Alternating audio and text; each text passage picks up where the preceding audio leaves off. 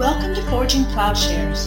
We hope you enjoy this conversation and are challenged by it. Please stay tuned at the end of the podcast for a short message about our ministry. Hey, this is Paul Axton, and I'm here this morning with Jason Rodenbeck, and we're going to discuss this morning stories, narratives, and poems. Maybe in this dark moment, it's time to take a very different view of things.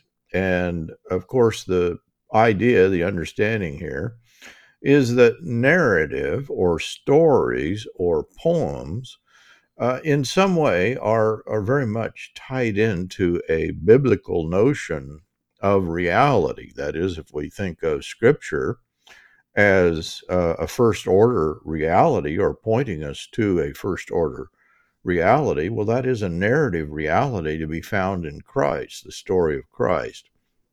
And so it's not as if, I think that very often in biblical hermeneutics or people that depend solely upon the historical critical method, or that they imagine that narrative is secondary. And so we're kind of doing this podcast with the idea this isn't secondary. In fact, this is the very meaning of life. This gets to the very substance of life. And so it's not an addition, but it's an insight to the very core of reality. Have I overstated it, Jason? It was a far more thoughtful start than I had anticipated. But as you were saying that, I was thinking, well, the Old Testament doesn't really begin with a systematic approach to who is God and what does all this stuff mean. It actually starts with a story, and it tells a lot of stories and then throws in some poetry, then some letters and some sermons and some more poetry and then some more stories. Yeah. So, and then the Gospels are basically four versions of the same story reorganized for different purposes. And then the rest of it is stories and letters and poems, and then a very long poem at the end. So, yeah, as much as it might be fun to take it apart and try to put together and all these little epistemological puzzles and theological puzzles, the simple truth is it's a story.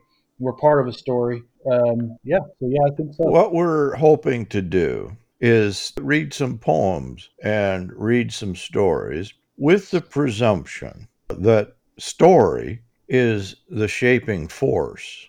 Poetry is the shaping force in our life. Now, I don't think we need more justification, but let me give you a little more to set the context. There's a researcher, a psychiatrist, medical doctor, and he has spent much of his life studying the brain. His name's Iain McGilchrist. I hadn't heard of him till just yesterday. And McGilchrist then describes the world.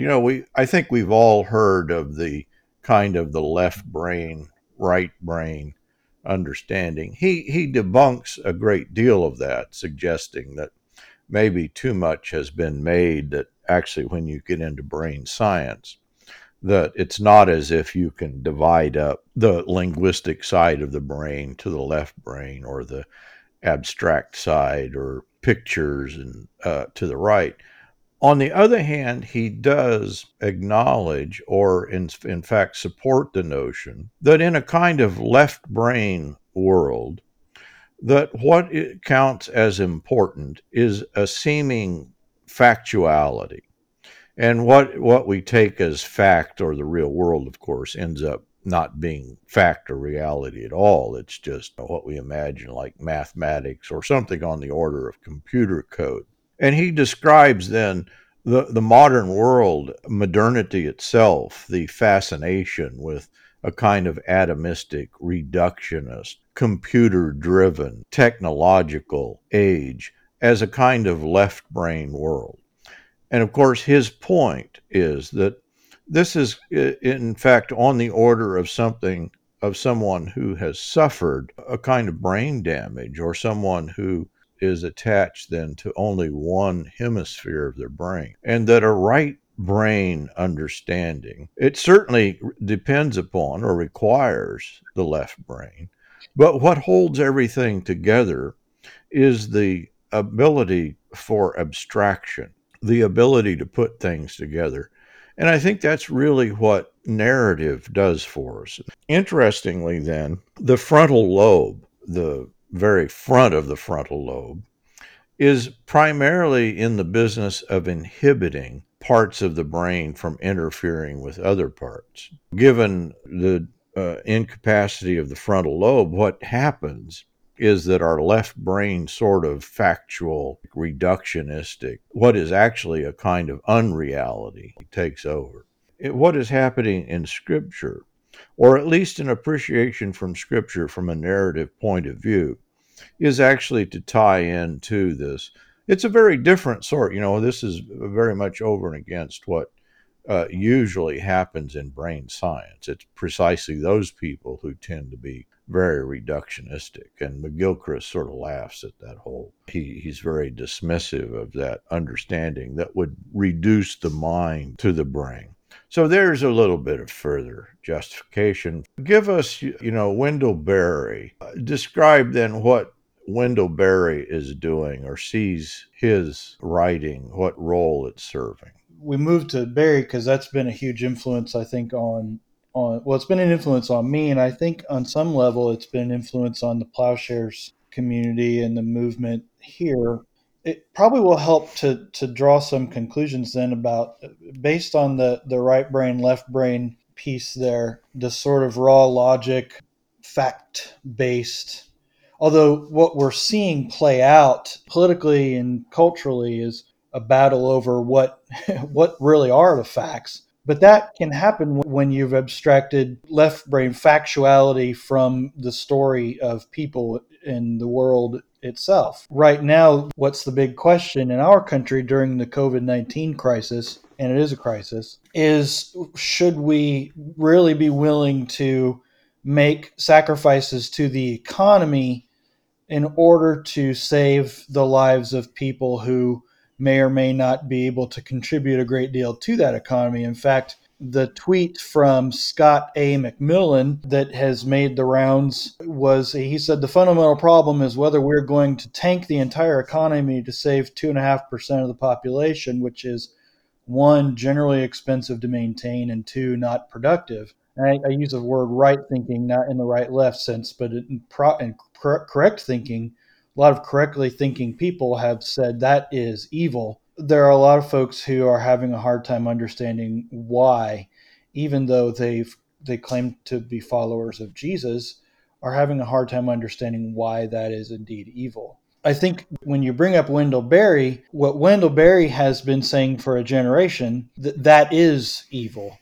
But that is not new. That has always been. Wendell Berry's context has been growing up as a farmer and watching the way the business of farming changed into a corporate business rather than a family business. And so a lot of his work is about the pain that happened in that. If you don't mind, I'll just jump right to one of his poems from The Mad Farmer. This one is called The Reassurer. His take is on what are we willing to sacrifice for progress? What are we willing to sacrifice for the economy or the objective? These are all terms he'll use with the word the economy, the objective, or for prosperity. This poem is from a collection I've kind of kept with me for several months now. It's in my backpack all the time. It's called The Reassurer.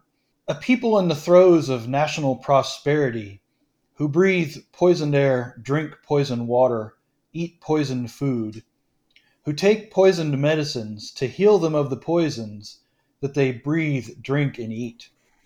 Such a people crave the further poison of official reassurance. It is not logical, but it is understandable, perhaps, that they adore their president, who tells them that all is well, all is better than ever. The president reassures the farmer and his wife, who have exhausted their farm to pay for it, and have exhausted themselves to pay for it, and have not paid for it, and have gone bankrupt for the sake of the free market, foreign trade, and the prosperity of corporations. He consoles the Navajos who have been exiled from their place of exile, because the poor land contains something required for the national prosperity after all. He consoles the young woman dying of cancer caused by a substance used in the normal course of national prosperity to make red apples redder. He consoles the couple in the Kentucky coal fields who sit watching TV in their mobile home on the mud floor of a mined-out strip mine. From his smile, they understand that the fortunate have a right to their fortunes, and that the unfortunate have a right to their misfortunes, and that these are equal rights. The president smiles with the disarming smile of a man who has seen God and found him a true American, not overbearingly smart. The president reassures the chairman of the board of the Humane Health for Profit Corporation of America, who knows in his replaceable heart that health, if it came, would bring financial ruin. He reassures the chairman of the board of the Victory and Honor for Profit Corporation of America, who has been wakened in the night by a dream of the calamity of peace. Wow. Wow. Wow. If you tell me that that's not a prophetic poem, then I would ask you to read anything from Hosea or Amos. To follow that up, let me turn to Manifesto, the Mad Farmer Liberation Front. This is Wendell Berry's, his response to how we are a liberation front against exactly that. Manifesto, the Mad Farmer Liberation Front. Love the quick profit, the annual raise, vacation with pay. Want more of everything ready-made. Be afraid to know your neighbors and to die, and you will have a window in your head. Not even your future will be a mystery anymore. Your mind will be punched in a card and shut away in a little drawer. When they want you to buy something, they will call you. When they want you to die for profit, they will let you know. So friends, every day do something that won't compute. Love the Lord, love the world, work for nothing. Take all that you have and be poor. Love someone who does not deserve it. Denounce the government and embrace the flag. Hope to live in that free republic for which it stands. Give your approval to all you cannot understand. Praise ignorance, for what man has not encountered, he has not destroyed. Ask the questions that have no answers. Invest in the millennium. Plant sequoias. Say that your main crop is the forest that you did not plant, that you will not live to harvest. Say that the leaves are harvested when they have rotted into the mold. Call that profit. Prophesy such returns. Put your faith in the 2 inches of humus that will build under the trees every 1,000 years. Listen to carrion. Put your ear close and hear the faint chattering of the songs that are to come. Expect the end of the world. Laugh. Laughter is immeasurable. Be joyful, though you have considered all of the facts. So long as women do not go cheap for power, please women more than men. Ask yourself, will this satisfy a woman satisfied to bear a child? Will this disturb the sleep of a woman near to giving birth? Go with your love to the fields. Lie easy in the shade. Rest your head in her lap. Swear allegiance to what is nighest in your thoughts. As soon as the generals and the politicos can predict the notions of your mind, lose it. Leave it as a sign to mark the false trail, the way you didn't go. Be like the fox, who makes more tracks than necessary. Some in the wrong direction. Practice resurrection. Wow. Well, again, you can't say it better than that. We're all in a moment in which perhaps the drive to profit through pharmaceuticals, the drive to profit through chemical companies. I don't know if you've seen the movie Dark Waters, but you could repeat that story again and again, where people driven by profit are willing to sacrifice. In the case of Dark Waters, they were willing to sacrifice a whole town.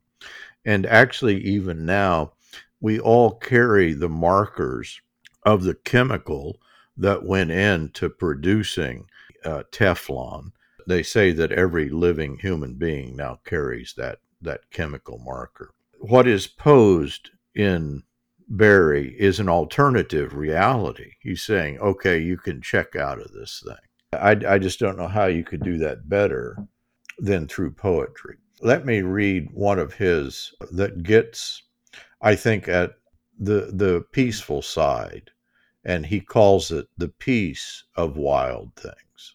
When despair for the world grows in me, and I wake in the night at the lee sound, in fear of what my life and my children's lives may be, I go and lie down where the wood drake rests in his beauty on the water, and the great heron feeds. I come into the peace of wild things, who do not tax their lives with forethought of grief. I come into the presence of still water, and I feel above me the day-blind stars waiting with their light. For a time I rest in the grace of the world and am free. What I think Wendell understands better than anybody that I've read outside of Scripture, and I say that understanding exactly the seriousness of that claim. I don't know anybody that understands it better than this. A truth that I struggle to hold, and it became obvious for me that I was still struggling with it, in that I find myself constantly thinking in terms of big solutions, big problems. Barry can understand the big problems, the real problems of power, of corruption, and evil, and sin, and all of those things, and can remind himself, and I think it's because he spent so much time on a small plot of land farming it, and found his peace there, can understand that to turn, and this is a direct quote, to turn to big power solutions to these big power problems is again going to be a problem. And so there's a recent interview, and I won't be able to remember all the details here, where a person who reminds me of me quite a bit, actually, in his desperation to solve all of these big problems. And what Wendell keeps saying is, okay, so what are you going to do about it? You're right. I mean, these things are corrupt. These leaders are corrupt. What are you going to do about it? You're not going to solve, even my dad told me one day, he said, you're not going to solve world hunger, but you can feed your neighbor. The leadership of our country is considering sacrificing the lives of the most vulnerable in order to save the economy. Well, that's evil, and it's cruel. And I'll say it's evil just so that the folks I know who are Christians who will know that I think that it's evil. But the simple truth is I'm probably not going to change their mind. What Wendell turns to is, how do we live a life of peacefulness and resurrection? Well, we do it by abandoning the idea that we're going to ever have enough power to fix it. And we're going to have to find peace and find truth and find joy in these small things and in this life of practicing resurrection in a world that is intent on destroying itself. I'd like for you, and I will do the same, to turn to stuff that we ourselves have written. I wanted to ask you about your piece that you wrote last week. It wasn't, strictly speaking, I guess, a poem, but I thought it was very poetic. It reminded me of Wendell, because there's a segue here in that not only does Wendell write poems, but he writes stories.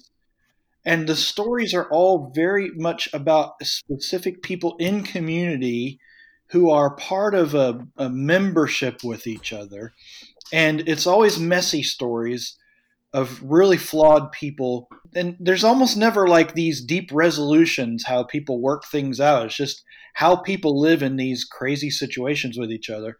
And your piece that you wrote last week. Yeah, it was called Liberty, which is the name of our little church. I don't know that I was clever enough to mean it as a double entendre. But of course, that's really, I think, what's there is that that in finding a community, you do find freedom, you do find liberty. And so I'm not sure that carried through, but I hope it did. The way you described the church and the different people and compared it to things, there's humor throughout it. Like between the church and the cemetery is a wide rolling green lawn. Doug Sider comes out each week to mow, sloping into thick woods behind the church, which during deer season sounds like an artillery range. Last Sunday, as I walked into the church, which is on what Missourians call a knob and so affords an expansive view, I counted 10 different bird calls. Rosemary figured there would have been killdeer, robins, warblers, and field sparrows, but she suggested I may have overestimated in my account. I felt like, as I was reading it, this is peacefulness. There's no great big solution to all of this stuff that we're going through. It's just a turning to each other and a living in a small community of people that knows each other really well. I used to go to these kind of places and think, well, I'm going to be a great preacher someday. I'm not going to be in a little place like this. And I've spent the last 10 years regretting it, wishing I was in a little place like that again. What inspired you to write that piece? I'm not saying in this that all little churches are equal. And maybe this is my prejudice, but this is a unique little church. Both Larry and Dale, who are our two elders, Larry and Dale are brother-in-laws. As often is the case in a little country church, many of the people are interrelated. They've all been in this community, most all of them, all of their lives. Dale he's retired, but Larry has a ranch, and they don't even call it a ranch. That I think Larry's reaction to saying ranch would be, well, that's too grand. I'm just a farmer. In the story, I tell the story one day in church. I mentioned that to him. I used to live in Texas. He has more cattle than people that I knew in Texas. And in Texas, what you would do, if you had a ranch, you would wear a big cowboy hat. You would have a big belt buckle and big boots. I'll read this paragraph. Besides raising cattle, Larry had a career as a science teacher, a basketball coach, and for many years was an elected representative on the local rural electric co-op. I once pointed out to him that by Texas standards, he owned more cattle than most, and yet he did not dress the part, big hat, boots, etc. He explained to me that his father had taught him never to be presumptuous, and for that reason, he said he was even hesitant to wear a cap. And by the way, Larry's bald, so this is a painful decision, as it might seem as if he were trying to be what he is not. Uppity would be the last word I would associate with either Dale or Larry. Dale, retired for many years, is a skilled woodworker, though the missing fingers on one hand testify to a major mistake. I explained to him that in Japan, the missing digits would mark him as a particularly mean mafioso. I don't know if that's self-explanatory or not, but in Japan, you cut the parts of the finger off, the Yakuza or the mafia as a kind of sign of repentance, and so Dale has his one hand is missing parts of several fingers. But in his quiet humility, he may have missed the incongruity. In this piece, you go on and there's a conversation between these people with such different viewpoints, like Larry's theologizing, Lois's exhortations, Dell's storytelling. And this is a piece that when I read it, I thought, I've got to get better at this. We're talking about an issue and everybody had a completely different take on it. Some of them were really wild and out there. And I wanted to correct it so bad. And the story left it unresolved and just said everybody felt good about it after that. And I thought, oh my gosh, that is, I think, going to be the way to peace. That's, for me, I've just wanted to change people's minds so bad, and I can't. And it's very difficult for me to be willing to accept that I'm going to have to still live in peace with people who are just not going to ever see things right. Which right. This is in a way, this is something, that I've come to in old age. I know exactly what you're talking about. For most of my life, I've felt the need. Well, I probably need to correct that understanding. And I think this is really something that I've learned from being in this little church, that there is just a kind of caring acceptance. I'll read the paragraph and then I'll explain. Sunday school this week on consequences for injustice brought out a predictable turn in which Lois, our Quaker member, who also follows the unity movement out of Kansas City, clearly has the brightest perspective. Larry pointed out that a nation cannot survive where basic honesty and human decency are no longer honored. I'll add a footnote here. It's a kind of unusual group in Little Dixie in northern Missouri. These are not your typical right-wing Republicans. There is nothing worse than a liar, according to Larry, and he presumes America cannot continue on its present path. An early sign of this, which I'm not sure I completely comprehend as I do not follow basketball, is, as Larry explained, the defection of Lou Alcindor to the Muslim religion. Louis Alcindor, in Larry's book, is one of the most morally upstanding of human beings. And when he became Kareem Abdul-Jabbar, this was a sign the universe was out of kilter. I pointed out that we could add a long list of black Christians turned Muslim, but Larry seemed unimpressed with my examples. No one is in the same orbit with Kareem Abdul-Jabbar. Lois brought a more positive note, pointing out that the Christ within, which is a phrase she often uses, does not depend upon this particular political moment. Even Hitler, she explained, would be given many chances in his multiple reincarnated states. I'm never quite sure if we are all exactly on the same page, but everyone seems satisfied. That was it. Because I can tell you, I've known a lot. I had students that would talk about reincarnation in my Life of Jesus classes, and even in other conversations. And I'm always quick to say, no, you can't do reincarnation and resurrection. But for some folks, it just doesn't.